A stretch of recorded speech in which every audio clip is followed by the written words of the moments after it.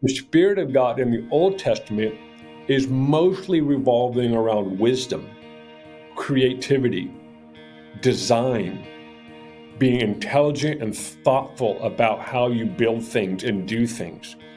There are some spontaneous, as we would say, in the Old Testament, but a lot of it was actually around the Spirit of God would engage in humanity to build and to create and to design a world that people would live in.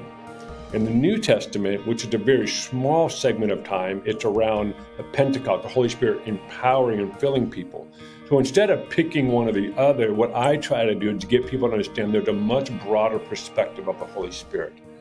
And you have to keep expanding your perspective of the Holy Spirit, or else you will be very limited by your existing paradigm of what the Spirit is. Welcome to the Spirit Empowered Leader Podcast, a Resurgence Initiatives podcast. Our heart is to see a movement of leaders released in all spheres of society and empowered by the Holy Spirit. Never before has there been such a need for good leadership.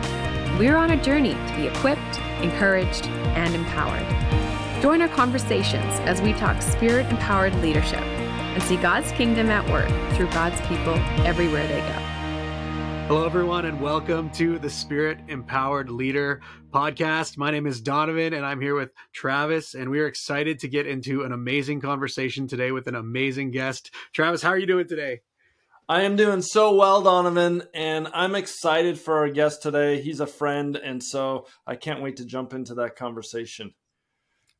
Yeah, it's going to be a good one. I know as a leader, I don't know who exactly was credited for saying this. It might have been Spurgeon. It might have been one of those guys, but was kind of credited with saying, whenever I preach or whenever I lead, I like to have the Bible in one hand and the newspaper in the other hand, because I want to be able to speak into what's going on in the culture today. I want to be able to understand what's happening in the world so that I can help the people that I love, that I want to see come to know Jesus. I want to understand what they're going through. And as Spirit-empowered leaders, I think it's really important that we have a pulse and an understanding of culture. And that's what our guest today really brings. Yeah, I'm reminded, Donovan, that a Spirit-empowered leader doesn't lead in a vacuum. It'd be really good if it was a laboratory and we could control the environment. But we're all in different environments, all in different situations. We all live in this culture, and wherever in the world we're listening, watching this podcast from, we have a different atmosphere, a different environment. And I'm reminded, mainly because my wife loves plants, that plants take the right atmosphere to grow.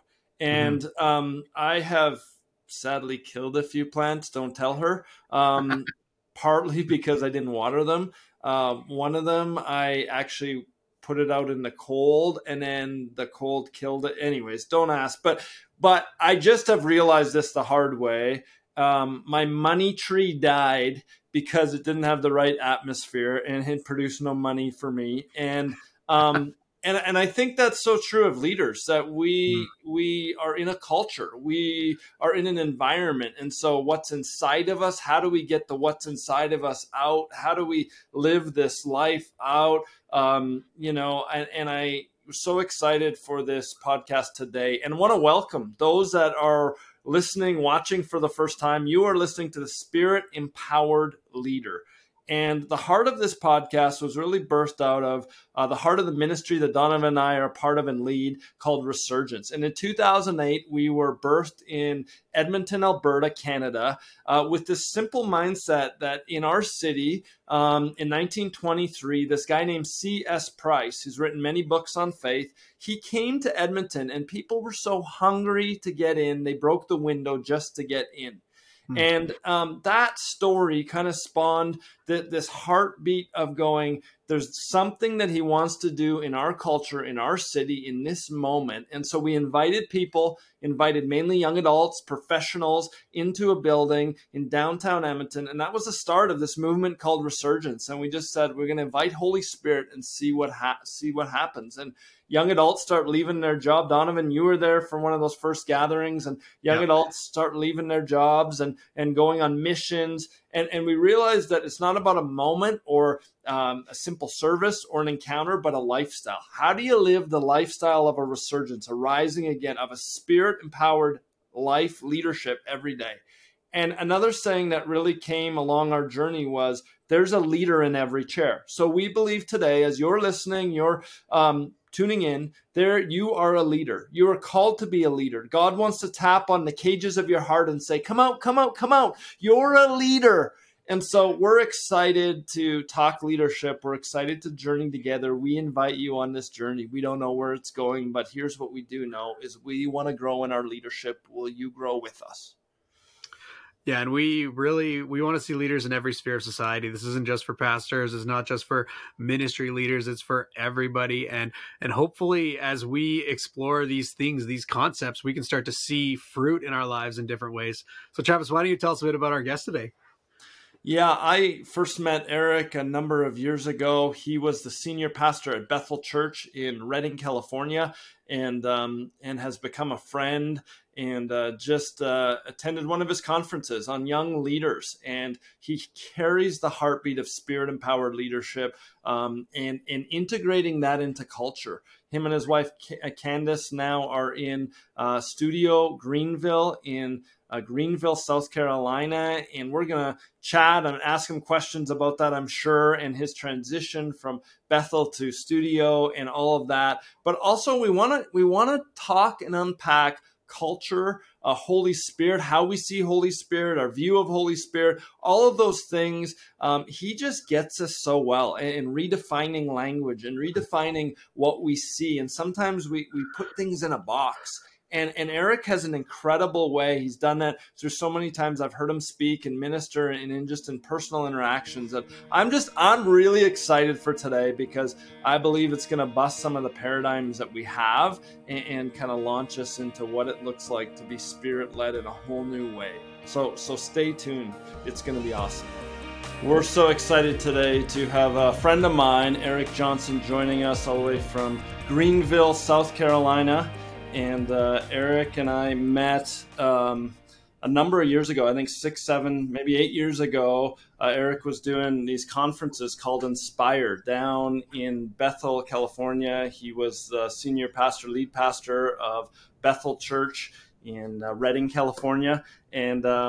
And we were together there, and I just loved hearing his heart for young leaders. And at that point, I was not sure I was even going to do full-time Resurgence, what that looked like. I had this movement in my heart, and it was actually at this Inspire conference, the first time I went, that I walked in, and this lady calls me out. Her name was Havla, and it was at Eric's conference, and Eric came over right away and says, hey, did that word make sense? And I'm like, it totally made sense. And she said, there's a word in your heart, you got to do it. And that was the word resurgence. And so years later, we're on a Resurgence podcast called The Spirit Empowered Leader. And as we had prayed for this, Eric, you were the first name, we have to have Eric because you carry the heart of spirit empowered leadership, not just in the church, but in every sphere. So honored to have you.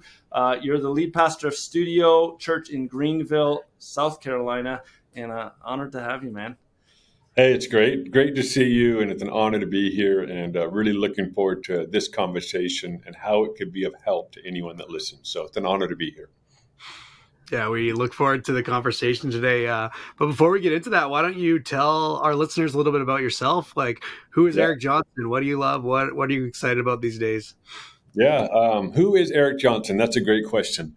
Well, my name is Eric, that's obvious. My wife and I just celebrated last fall our 25th wedding anniversary. Mm-hmm. So I think one of my biggest accomplishments in my life had been married to the same woman for 25 years plus now.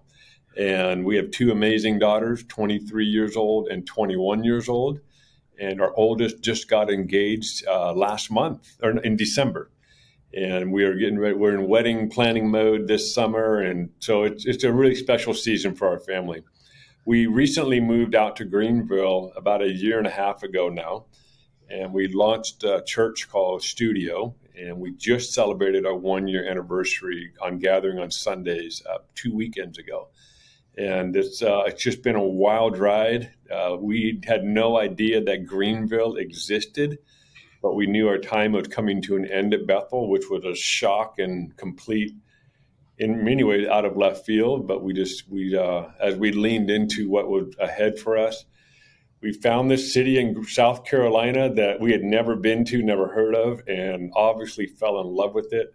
And we've been living here for a year and a half. We got an amazing community of people that moved with us, as well as locals here that have joined with us. And it had been one wild ride. And it's just been, honestly, it's been beautiful, fun, and challenging, and all of the above. But just deeply, deeply encouraged. So we are currently right now, we're, like I said, about a year into planting this church.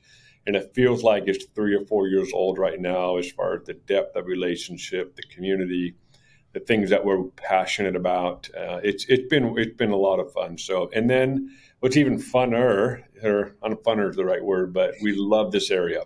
We have fallen in love with South Carolina and the Greenville area.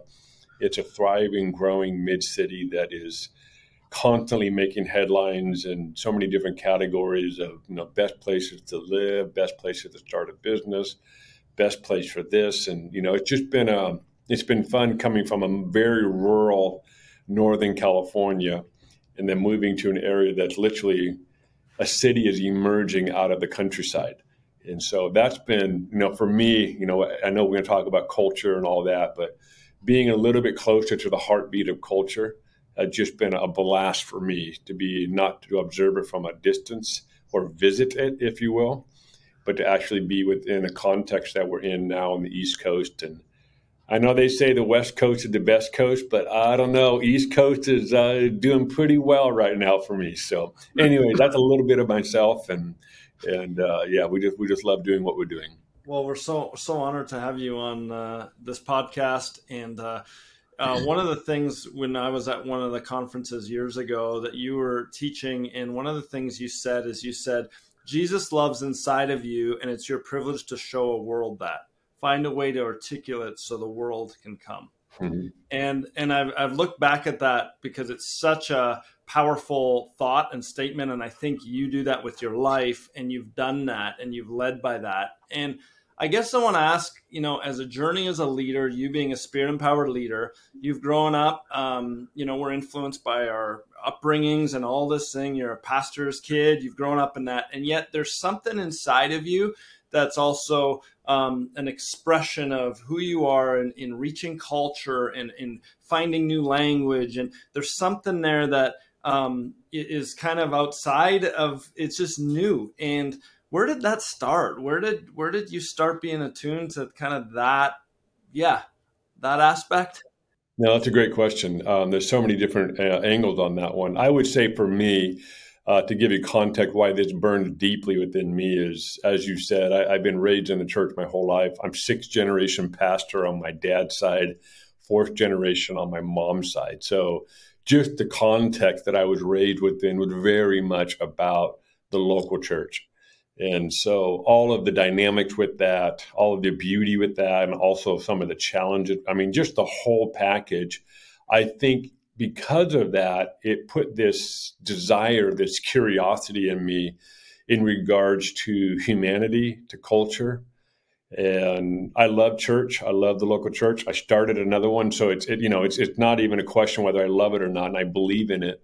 But I think I grew up with just a keen awareness, at least a different perspective on the gaps between the idea of church and culture, the idea of, the church is here and the culture is over here, and the perspective, the way we talked about culture, the way people viewed culture. All these things. And when we say culture, we're also saying humanity. We're not just saying some set of core values. We're actually addressing humans and people.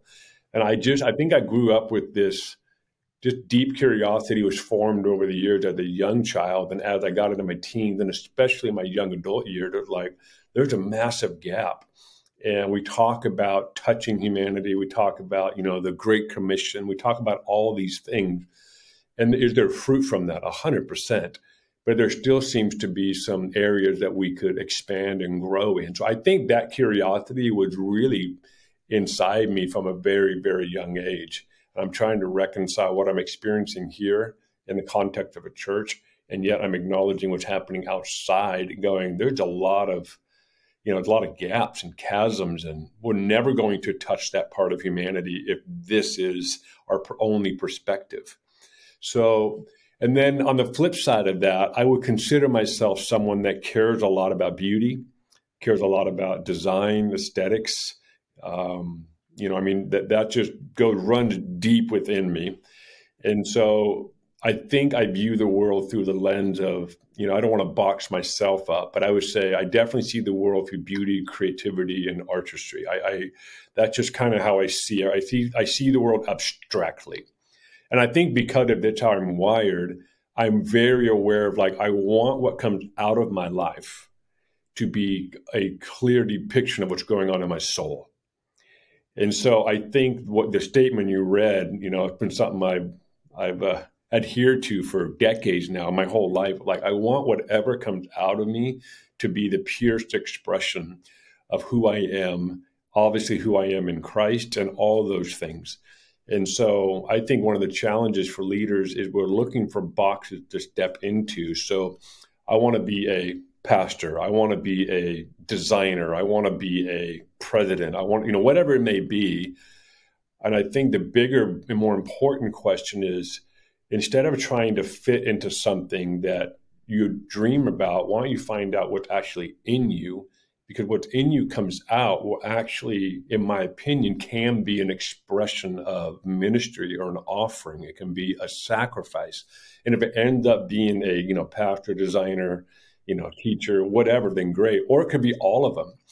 I think because of American Western thought, we kind of find a career and we just kind of run with it. And I'm like, yeah, those days are definitely over, especially in the last 4 or 5 years. I mean, we have more people doing multiple things than ever before, which is why I think it's so exciting to be alive. The flexibility in simply not having to follow an 8-to-5 regimen is honestly one of the greatest gifts. Now, I'm not anti-work ethic. I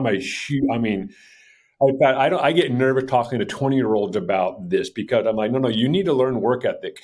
You need to definitely learn that. So there's the other side of this conversation, which maybe is for another time. So that quote you read that I said years ago really is this dream of life. And I've noticed it feels like a lot of people are simply not happy doing what they're doing. Now, some of it is they're just 20 years old and, they don't know themselves enough. But I've noticed this common conversation. I said, I wonder how many of us are actually doing what we're designed to do. And so I think a lot of that for me is like getting to the core of our humanity and the core of who God's created us to be and the DNA he's placed within us, instead of just fitting into a box or a career. And so for me, that's why I say things like that, trying to get people back to the purity of who they are. And when you find yourself doing what you're designed to do, you don't think about how much it makes. You don't think about, oh man, I worked 40 hours this week. You're thinking about this is what I'm designed to do. And so anyway, so I could keep going, but that's what's behind that statement, is getting people back to the purity of who they are and their humanity, and obviously who God designed them to be. Well, that's so cool, Eric. And just, I want to hear a little bit more of your story in regards to this church plant. So you pastored at Bethel for years under your dad's leadership, and obviously like just some amazing leaders, amazing people, but now you're church planting. And so I'm just curious kind of how this stuff inside of you is expressed differently in a church plant. How has it been for you since you've kind of been doing something totally different than the Bethel expression? Oh yeah. That's a podcast in itself right there. I would say, let's see, how would I put it? Being at Bethel it's an established environment. It's 75 years old now. It's a very strong culture. It's one of the most beautiful expressions of an expression of who God is on earth. And it's impacted millions of people. So undeniably beautiful and impactful. And I think for me, now I can look back and I can say that during it, I don't know if I had the language for it. I know I felt it, but I didn't have the language for it, was recognizing there's so many other aspects to who I am that because of established environment, it wouldn't really be able to be expressed in that context. It's not a bad thing. It's just a reality. And so I think for me, when we stepped into we don't know where we're going next, we stepped down from Bethel with no idea what was next. So it wasn't like we had something in our back pocket that we were going to surprise everybody with. It was like, we don't know. And so the language we used was, we're stepping into a dark hallway, and we knew not all darkness was evil. We knew it's just dark. We don't know what's next. And we literally put the idea of church on the table with the intention, like, if we never do this again, then that's fine. We're okay with that. And so we kind of put everything on the table, so to speak, my wife and I, and just sought the Lord. We just like, what do we do with the rest of our lives? Are we supposed to start an organization, run businesses, do real estate, do design, do speaking? And who knows? Everything was on the table. And as you can imagine, lots of voices, you should do this, you guys should think about this. And so long story short, our journey, every time we kind of went around the world of conversations, it always seemed to end in spiritual community. It always seemed, now that can also happen outside of a formal church structure. From a church Sundays and blah, blah, blah. But it kept coming back to that. So we knew, okay, that's not something that we're, quote, done with, But what we did recognize, there's so many other things in our heart that we just couldn't pay attention to because of just the grind at Bethel, just the schedule. And Bethel's huge. It's a huge environment to lead and figure out.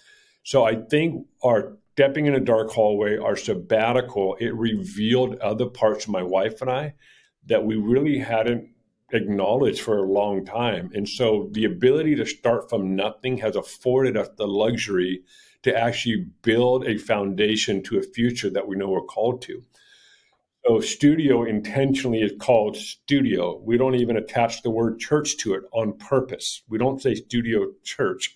We say studio Greenville, not because of some, angst about church. It's like, no, studio is actually a broader idea than just a Sunday gathering. Now, right now, we're primarily building that foundation, but there's so many other things down the road. So to get to your question, there's so many other things in our heart that are being expressed. And I would say that there is some similar DNA overlap between us and Bethel. But the moment you come to studio, and honestly, a lot of people do, they're like, this isn't Bethel. And I said, exactly. It's not. If you want Bethel, go to Redding. It's there. They're crushing it. But that's not who we are.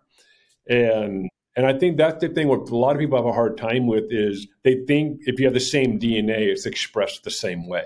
It's not true. It's so not true. And I think a lot of people go to places like Bethel or Hillsong or Elevation or, pick all the one that people admire. They go to these places and they try to copy and paste the DNA and it never works. It just doesn't work. And so we have to have a perspective on values and DNA that it can be expressed completely differently, but have the same DNA. And I would say for studio, that's been some of the big hurdles for a lot of people because they know Candace and I at Bethel. So they think they're getting Bethel. And we're like, no, you're getting something completely different. And if they really attune, then they'll go, oh, the DNA is actually very similar. But I would also say there's other parts of our DNA that were not expressed at Bethel. And so we get the freedom and the luxury to just go for it. So long answer, but that's what's been so fun for us in this season. Yeah, it's really cool. Thanks for sharing that, Eric. I know that many leaders kind of go through seasons of transition and they go through different seasons of their life where they're stepping into new territory or expressing themselves differently. And so, yeah, I just really thank you for bringing us into that process for you, because I'm sure many leaders can relate to that. I just say we've interacted with a lot of leaders since we announced that we were leaving Bethel. Mm-hmm. And so to your point, lots of leaders, just coaching them, helping them to think about the world future differently and all these things. And then for us personally, we had some great friends that really did come alongside, a really small group of friends that really helped us to just process. Transition's no joke. What I love about it, and I remember when it came out, I said, maybe it was to you, Donovan, I just said, it's God. Because you had a really good thing going. You could be the senior pastor for the next 20 years and retire. And yet God had moved you, and only God can do that.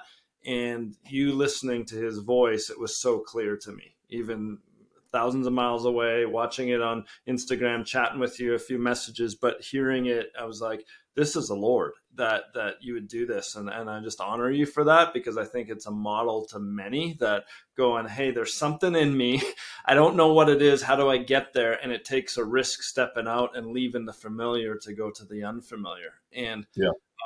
I love what you said about DNA. And I think I also wonder this, we as a movement of Resurgence have used this language. Like when we started, we were like, this isn't about a night or a meeting. It's about a lifestyle. How do you live the Spirit-filled lifestyle every day? And I think sometimes we confuse DNA. We go, okay, so if your DNA, the culture that's at the service needs to be the culture, or the culture everywhere I go in the boardroom, and that's not possible. But we have the DNA that God has called us, and so I can be a Spirit-filled leader when I can't use my voice, when I can't, start praying in tongues somewhere. I got to be quiet in the boardroom, and yet God can give me a wisdom and creativity and language. And can you speak to that? Because I know that's your heart of how do we actually live this out, and how do we actually be on the church? Yeah. The question I would ask is, what is, not specifically you, but just anybody listening, whatever your perspective and definition of the Spirit is, that will be your very limitation in what you actually do. And so I like to take a step back on that, because I'm like, okay, we have to understand when we're talking about the Spirit or the Holy Spirit, Holy Ghost, whatever stream people are from that they're most comfortable with, or the wind, some people are like, oh, it's the wind, so every stream's got a different expression of it. But however we define that is as far as we will actually live a lifestyle that way. That's the limit. It's not the liberation. It's actually the limit. Now, it might be liberating in the beginning, but at some point you'll hit the end of your own paradigm of the Holy Spirit. And so I constantly am. And so I'll just give you one overarching example of why I think this is huge. I come from a charismatic stream. Hyper charismatic, according to a lot of people. So definitely lots of charismania, charismatic, whatever you want to call it. And the definition of the Holy Spirit is mostly revolves around the idea of spontaneity, spontaneous. And suddenly there was the sound of a rushing mighty wind. Our entire perspective of the Holy Spirit, especially in the charismatic streams, is built around Acts 2. Out of nowhere, God showed up. So our entire structure and the way that we do life as humans in the church and outside the church, the reason why meetings tend to be longer than any other type of gathering, the reason why our language, what we call things, and our entire framework and perspective is built around this idea that God could show up at any moment, and we must wait it out as long as possible. And we must create this space. Now, I'm actually not mocking it. I'm actually saying this is a real thing. This is why all the conferences are named in this direction. So, which is it biblical? There's definitely some biblical backing around the idea of God showing up out of nowhere. But I would also propose that I don't think God didn't do Acts 2 unplanned. So Acts 2 is written by a human experience, the Spirit showing up out of nowhere. That's a human experience. But I don't think God that day said, you know what, today I'm just going to do this thing called Pentecost. No, he had been waiting and planning and strategically moving all of humanity towards this point in human history. And then if we want to look at the Old Testament expression of the Spirit, so the Old Testament says the Spirit of God, the New Testament refers to the Holy Spirit. It's the same Spirit, it's just different words. The Spirit of God in the Old Testament is mostly revolving around wisdom, creativity, design, being intelligent and thoughtful about how you build things and do things. There are some spontaneous, as we would say, in the Old Testament, but a lot of it was actually around the Spirit of God was engaged in humanity to build and create and to design a world that people would live in. In the New Testament, which is a very small segment of time, it's around the Pentecost, the Holy Spirit empowering and filling people. So instead of picking one or the other, what I try to do is get people to understand there's a much broader perspective of the Holy Spirit. And you have to keep expanding your perspective of the Holy Spirit, or else you will be very limited by your existing paradigm of what the Spirit is. So in other words, if it's not spontaneous, it must not be God. That's what a lot of charismatics will say. They may not say it, but that's how they live their lives. You can't plan or structure something that God will show up. You just kind of do nothing. And so a lot of preachers make this mistake. They have nothing to say. Well, the Holy Spirit's going to show up tonight because I have nothing to preach on. It's like, no, that's just lazy. You're being so lazy, unintentional. It's just pure laziness. So I think so what I want to do is create tension for people that are listening, like, what is your definition of Holy Spirit? Because that will actually limit you in your ability to live a life in this way. And so anyway, that didn't really answer your question. I went back to more of an overarching concept. And so I would say I would be more interested in encouraging leaders to expand your perspective. And so the question, how do I expand my perspective? Well, study the Spirit of God in the Old Testament, and obviously in the New Testament. And then I would also encourage people, look at the different types of churches, denominations, and streams in the body of Christ, and you'll notice they emphasize aspects of the Spirit of God differently than maybe your specific stream. And so, and that'll help to expand your understanding. And so, anyway, I don't know if that makes sense, but those are some thoughts around just our perspective on the Spirit of God.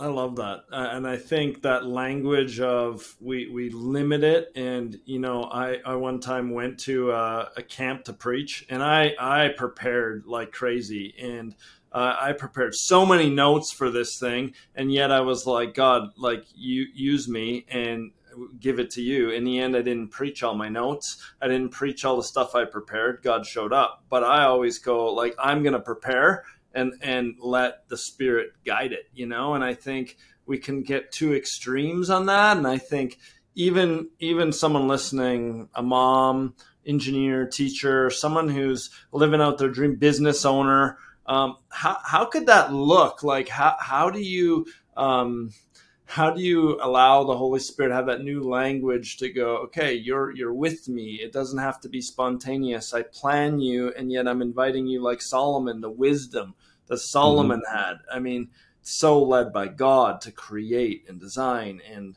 Erwin McManus says, humans can create the future and dream the future. And I think there's something to that where that's the Spirit in us calling that forth. Yeah, when you start expanding your definition of Holy Spirit, you start to recognize your life is, at least for people that follow in Jesus, your life is actually living, in your guys' word, a Spirit-led lifestyle. And I think that's where this comes into play. And if our only experience with the Holy Spirit is in a church meeting, then it's no wonder why people that aren't in the church context are trying to figure out, where's the Holy Spirit in my life? It's because we have such a limited understanding. And so you just hit it on the spot right there. It's like, so my intelligence, my ability to grow in my intelligence and in my wisdom and my creativity, it's actually the Spirit of God active in my life. So I think that's it for me. And I think that's where we start getting to, you get into Solomon, you get into Bezalel, you start getting into some of the Old Testament characters around wisdom. Wisdom said, I was there when he created the heavens and the earth. I was there. And so there's this reality that at the core of wisdom, this is the ability to create. And that's obviously a passion point of mine. So I love seeing people create what's inside of them.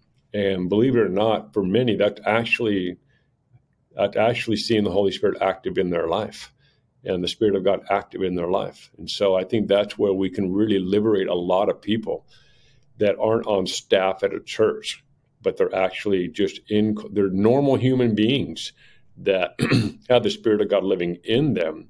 And so my passion is to liberate people as much as possible from a very small view of how God works.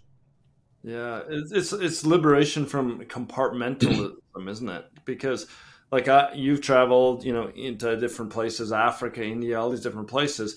there's such a holistic approach to the gospel.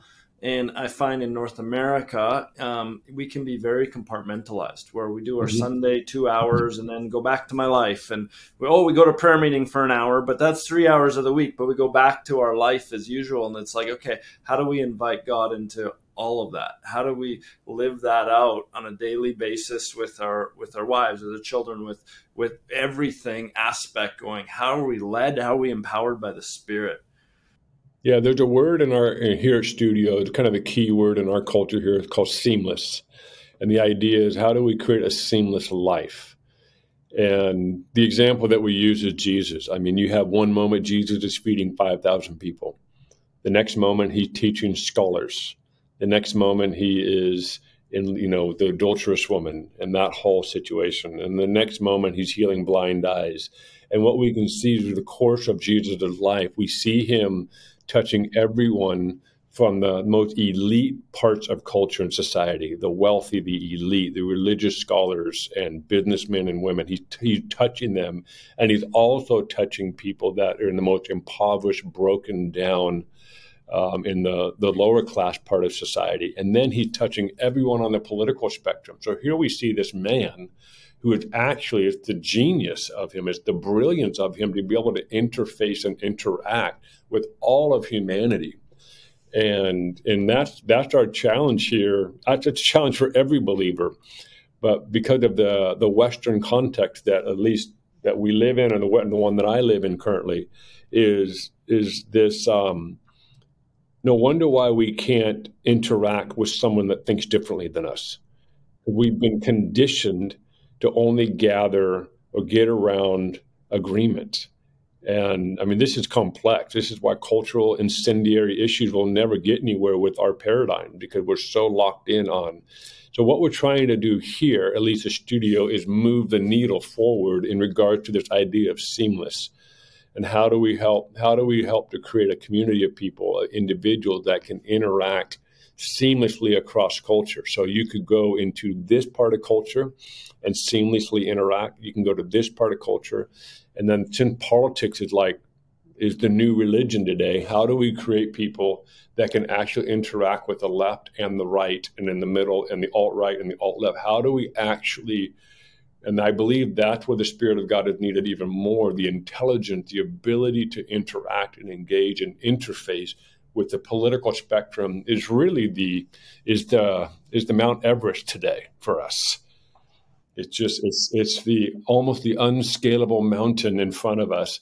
And so we've been so conditioned by the last 4, 5, 6 years that most people are like, I don't know what to do this. So they just go to one camp. And so we camp here and everyone else is evil. And so we've created this. So we're working really hard to try to create this multidimensional, seamless mindset. It doesn't mean we're watering down the truth. But for me, it's more about, if we want to be missional in today's especially incredibly postmodern society, we have to have layers and dimensions to our paradigms and thinkings and views. We actually need to become more intelligent. And I mean, the questions I would ask is, does your faith make you dumber or smarter? Are you actually growing in your intelligence, or are you not? And that's blunt and crass, but there's an urgency in today's climate. I'm like, your faith in God, you've actually allowed it to diminish your thinking. You actually allowed it to get you to think smaller than before. And you think you're thinking bigger, but you're actually thinking smaller. So I don't think the question is faith in God. The question is how you've implemented, assimilated, and understood your faith in God. So I believe faith in God should actually make you more adventurous, more curious, more intelligent, more creative, more everything. And that is a challenge to do in today's climate, because politics is the new religion. And so that's where it gets really, so I'm having fun just poking holes in my own life, but poking holes in this whole system and structure. So.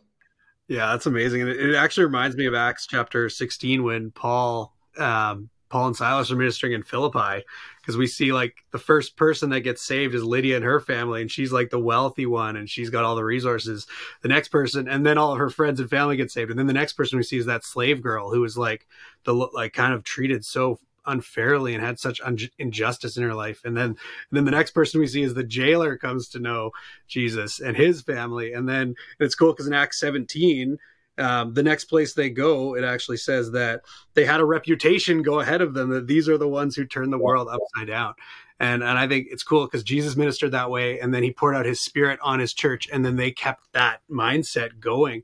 And I just think it's really cool how, when we really, that seamless mindset, that mindset of allowing Holy Spirit to lead us in every sphere of society is just really, it can make a huge impact. But I'm just curious, what are some of the ways you've seen that happening? Like, what are some of the ways you've seen this play out in your church and with leaders who aren't necessarily church leaders, but in different spheres of society? How have you seen that seamless mindset play out? But I would say we are starting to see, a year ago, we would say one thing and it'd be a little bit of like the black and white thinking would be really like resistant. And a year later, we're like, oh no, that's really good. I didn't realize I had my own issues on that topic. And because of my experiences. And so we see a softening, we see a moldability coming in. So I would imagine in the next year or two, we're going to start having better reports, if you will, for that question specifically.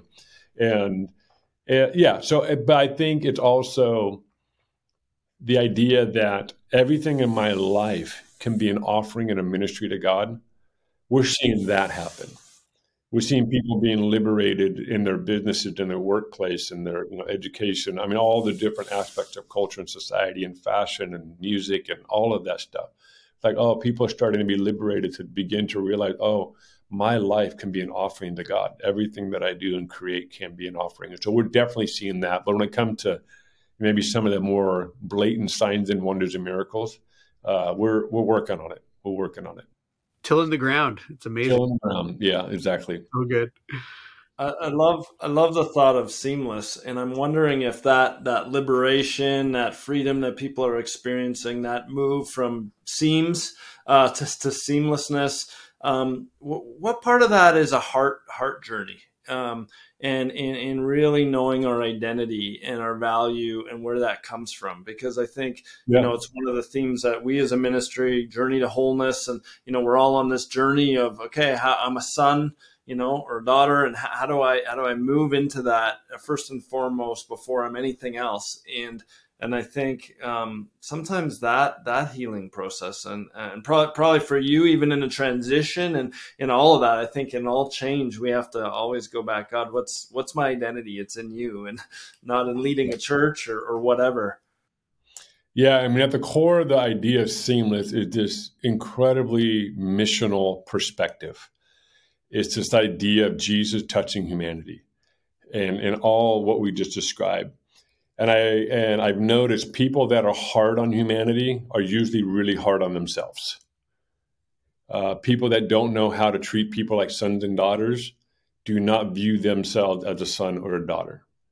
And so I think not all the time, but there's a big correlation there, a parallel there, that when you sometimes the one that is the loudest about why are we not, punishing this person for what they've done, usually it's that person that punishes himself relentlessly. And so I think, the identity thing for me comes into play is recognizing, do you actually know who you are? Do you actually know that you're a son and a daughter? Do you know that you're royalty? Do you know that? Do you know that you have been forgiven? I mean, you just start painting the picture of identity around that. And so I think part of the journey of seamlessness is also dealing or addressing that area of like the hearts of people. And is your soul in turmoil? And so that's why you create turmoil everywhere around you and you aim it at people. I mean, so the answer is yes. It's so intertwined. So the idea is, how do we be more missional like Jesus, but how do we deal with a pure heart, a heart that's been forgiven and recognizes the beauty of grace and mercy? And I think being in the Bible Belt, it's been really fun in many ways, because there's much more of a rigidness around being forgiven, and it can get really fundamental, really legalistic on the quick side. And so I think it's been fun to help people be a little bit more forgiving towards themselves. And so that's very integrated into seamlessness, the missional part of Jesus, and then recognizing you have been forgiven and grace and mercy is extended to you. So how do we extend this to humanity? I think of the person even listening or watching wherever they are today, and they're like, okay, that, Jesus loves inside of you, and it's our privilege, to show it to the world. That kind of, and maybe they're like, there's something inside of me. What would you say, Eric, would be, how can they do that? How do they get what's inside of them, what God's doing, get in touch with that to go, hey, how do I get this out? How do I find a way to articulate it to people, the culture? How do I do this? Yeah, that's a great question. I think because there's endless expression, it's hard to, which one is it? I would say, generally speaking, there's some really simple questions. What do you love doing that you would do even if you didn't get paid for it?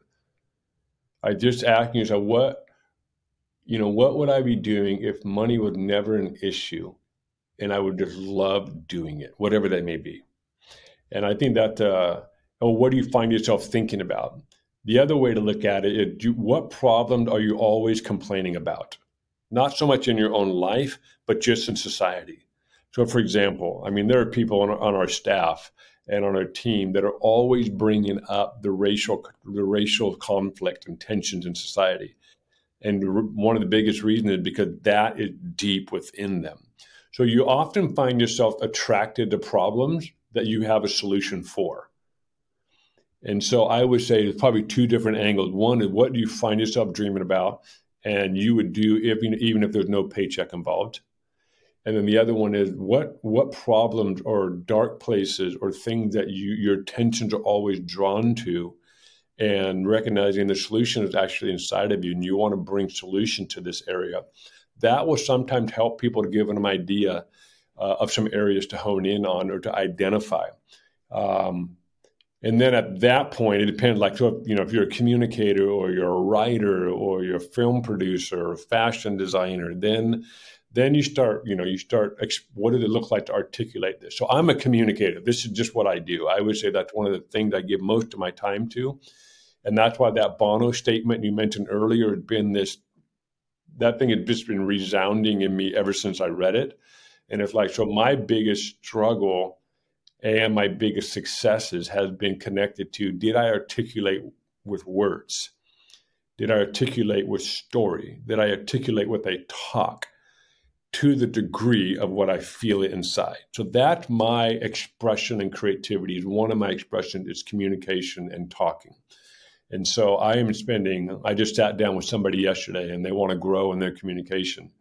And I said, yeah, this is my passion point. This is something I give so much of my life to, and it's grueling and it's beautiful all at the same time. And so you have to be willing to give time to it, for one. I think gifting and anointings, sometimes we have this idea, if the Holy Spirit's in my life, I'm going to be good at something. No, it doesn't. It doesn't mean you're going to be good at nothing. I think sometimes we use that as a fault. That was Spirit-led. I'm like, no, that was just you doing your best, and that's okay. And that's totally okay. You know what I mean? So I think we have to get a little bit more on that. And it's it wasn't that good, And so I think the other part is refining your craft. Be willing to sacrifice time and energy to refine your craft, whatever that may be. And, I have a guy in our church. He's become a good friend of mine, and he works in the fashion industry, and he's very creative entrepreneur.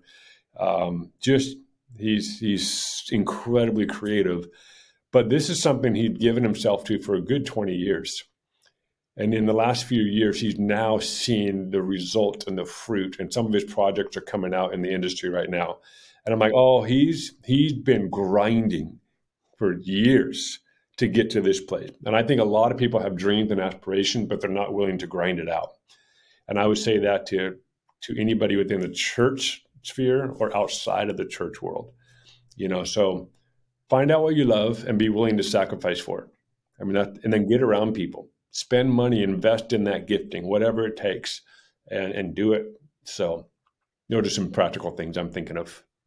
Yeah, you've got such a good understanding of culture and kind of the ways that church and culture have interacted, and some good ways, some bad ways. And so I know another thing that you carry is you carry a heart for and an ability to kind of sense what what are trends and what are some things that are going on in culture right now.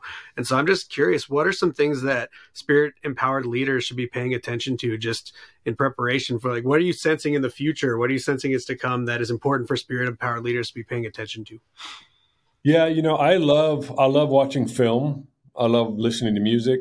I love listening to thinkers, thought leaders, influence. I love listening, and so and I know, and I do recognize not everybody can do that without feeling like they're getting slimed or getting whatever. And I have total grace for that. For me, I really like to immerse myself in the pulse of culture. And so for me, that's just a habit I do. And for me, anything you see in culture is an expression of the soul of humanity. Everything we see originated inside the soul. And so recognizing that, and obviously there's a lot of darkness being expressed. Okay, that's living inside of the soul of humanity. Paul did this when he walked into cities. And he would end up talking in the synagogue. He'd say, "Oh, I saw an idol on your street today. That's an unknown God."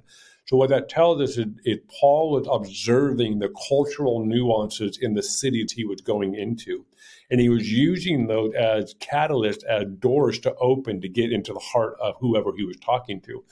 And so for me, so if you listen to any of my talks, I'm integrating a numerous angles into my talks. I'm trying to touch different aspects of culture. So I'm unafraid to talk about movies that I watch, at least 90% of them. 10% of them, I'm not sure if people would like it, but then that's okay. But I would say I do tell people, and so I'm always paying attention to what is culture saying, because that's the heartbeat of culture. That's the soul of humanity. And I believe Jesus wants to touch the soul of humanity. And so I'm looking for ways to bridge those gaps. It doesn't mean stay relevant. Staying relevant it depends on how you view that. I think the term relevant kind of got its, bad moniker, if you will. Like, oh, you're just trying to be cool. It's like, no, it's not that. For me, it's like, I want to know what's going on in the soul of humanity. What is that? I would say what's coming up. I mean, we're in a post-pandemic reality. At least some countries think we are, depending on what country you're in. But there is a post-pandemic reality that we are still learning and understanding.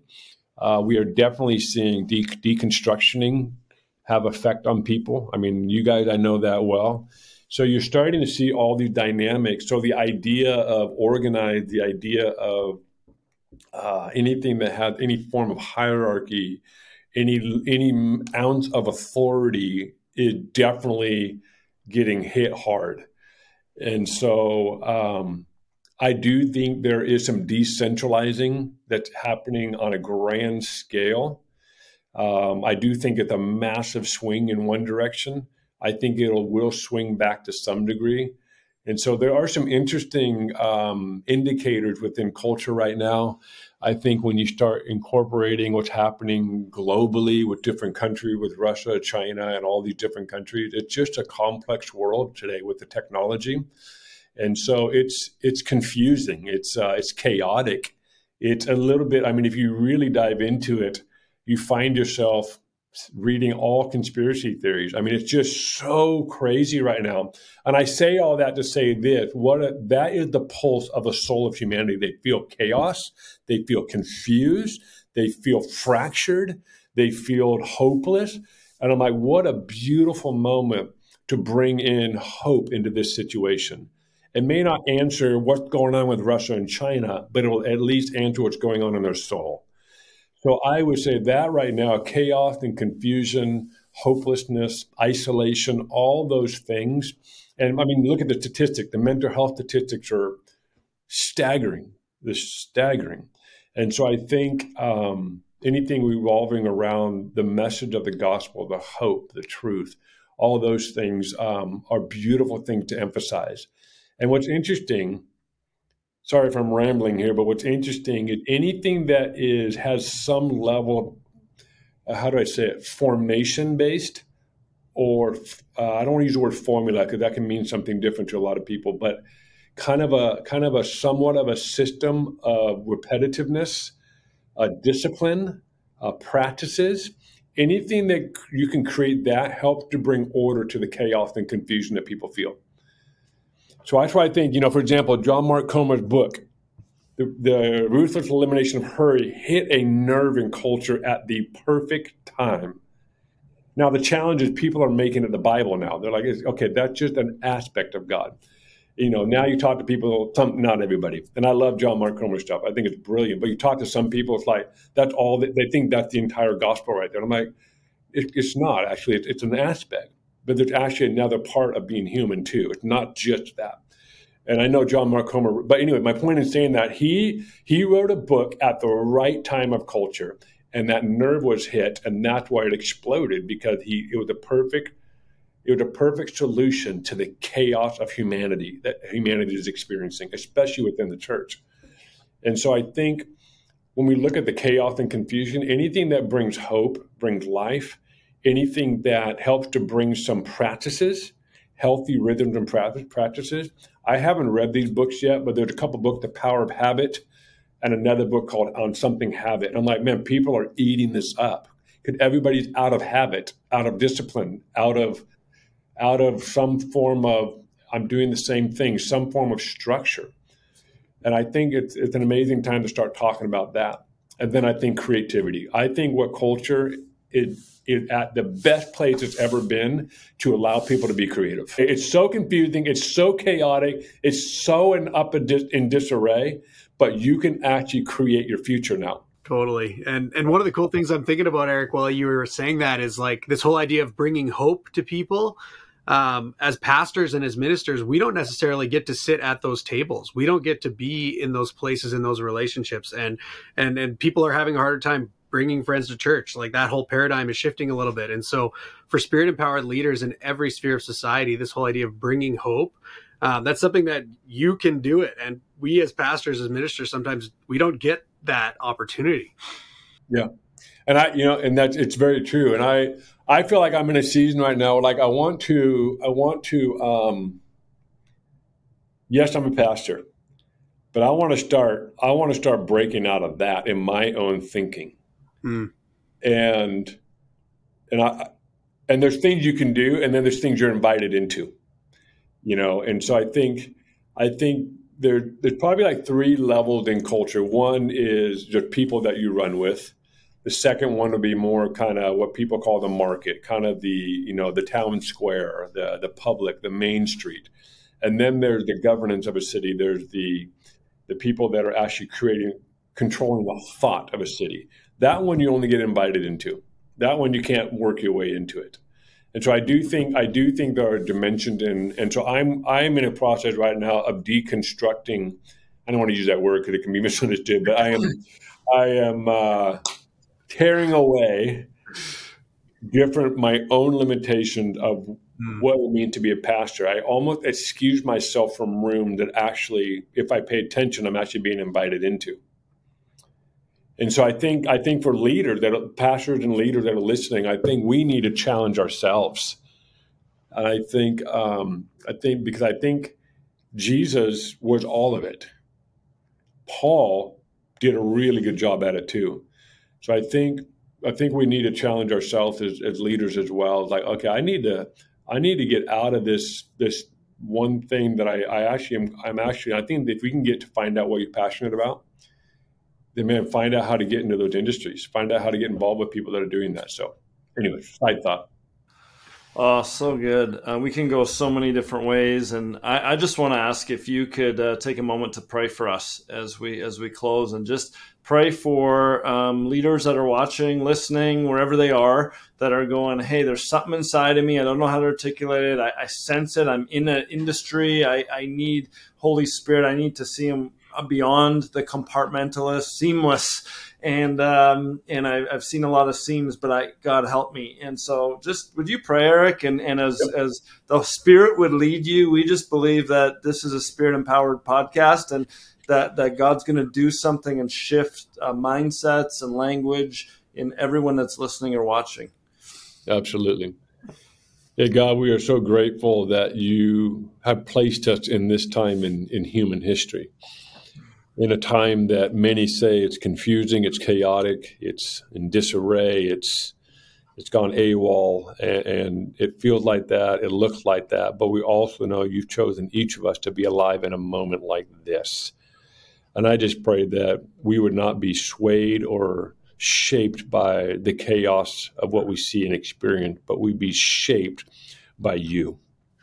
We'd be shaped by your very essence, by your very presence, that we'd be shaped by what's going on inside of our soul, what's going on inside of our spirit, that you have forming us and shaping us.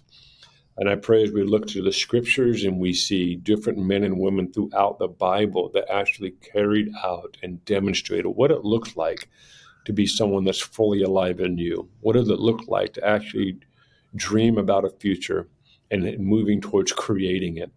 And so I pray for everyone listening today and everyone that's going to listen to this at some point, that there be an infusion of this reality that we were designed to create the future.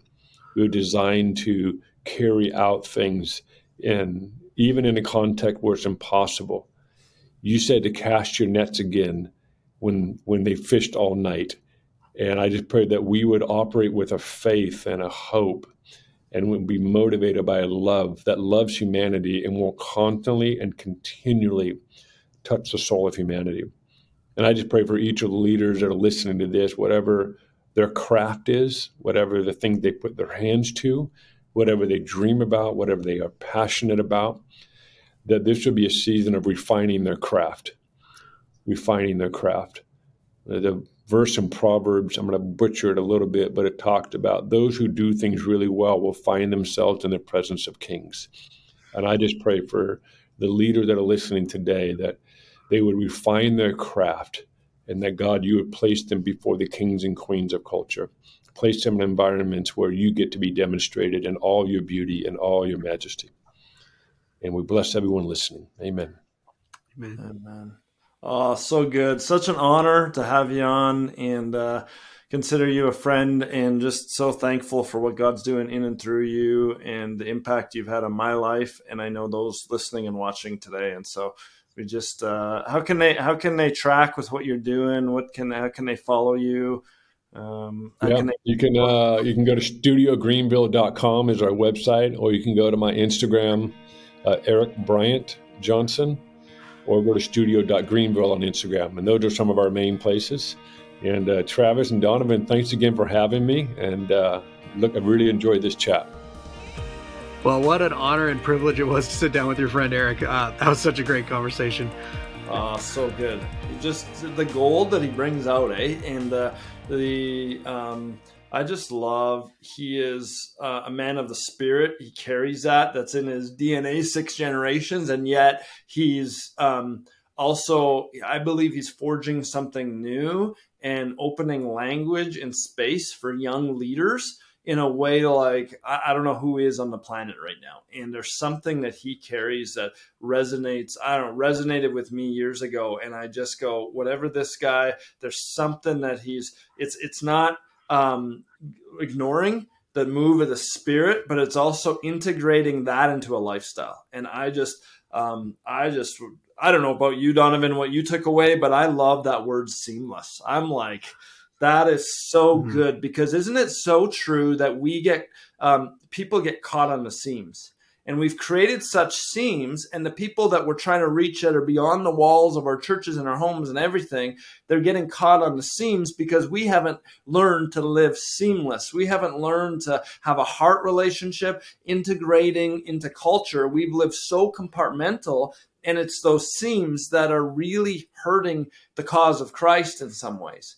And Jesus did it so well. He did it at the well. He did it in all these. So I loved what he said about that. What was your favorite thought? Yeah, I think the single thought that really stood out to me was that whole idea of how we view the Holy Spirit. The picture or the box that we put him in becomes our limitation of him.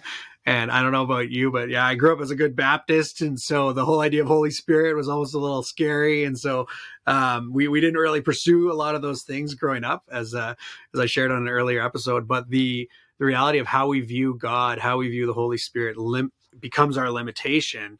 And that challenge to ask him to blow out our boxes and see him in different and new ways, that was really impactful for me. But I think what really shone through in that whole conversation was he's living it out. like he believes this stuff and he's actually living it out. And so I was just so honored to be brought into his story and how God helped him with this transition into a new ministry and a new context.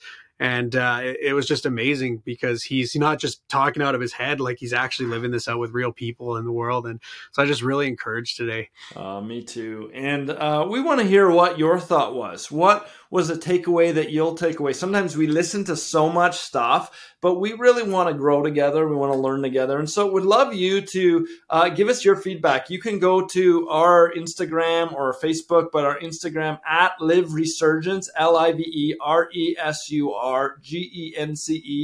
and on Instagram, and find the post that's talking about this podcast and write your thought. Write the thing that you spoke to you, that you're going to live out, that you're going to pray into. And would you do a favor and share it? We really want many leaders. We're calling forth a generation of leaders, and we know there's many more out there. And so would you share this podcast? Would you share it with someone that maybe hasn't heard of the podcast? Any way we can get it out there to help more people. That's our goal. Our mission is to revive churches, to reach people, but also to release leaders as Resurgence. And so we invite you as part of that journey. Love you to be a part of that. So glad that you joined us this time, and just want to bless you wherever you're tuning in from. We're excited for our next episode. Check it out. Join us. It's going to drop in a week, and it's going to be amazing. So you'll want to listen to it. This is a conversation that's ongoing too. So even as we look at future seasons, if you have any questions about spirit-empowered leadership or things that are burning on your heart that you think it'd be worth exploring, feel free to reach out to us about those things too. Yeah, and we'll talk about them. We are learning, we're growing. We would love to talk about your questions, and we'd love to ask our future guests your questions. So make sure you send them in, and best way to do that is on Instagram, or you could go to info@liveresurgence.com. You go to our website, liveresurgence.com. Contact us. We will get back to you. We want to hear from you. We love you. Have an amazing week, and know you are a leader. God has put His Spirit in you for such a time as this to lead. There's a leader in every chair, so it's time to lead. Thank you for listening to the Spirit Empowered Leader Podcast. We hope that this podcast has encouraged you as an empowered leader. This podcast is brought to you by Resurgence Initiatives. Our mandate is to revive churches, release leaders, and reach people. We are on a journey, and the dream God has put in our heart involves you. Learn more at liveresurgence.com or on Instagram at liveresurgence.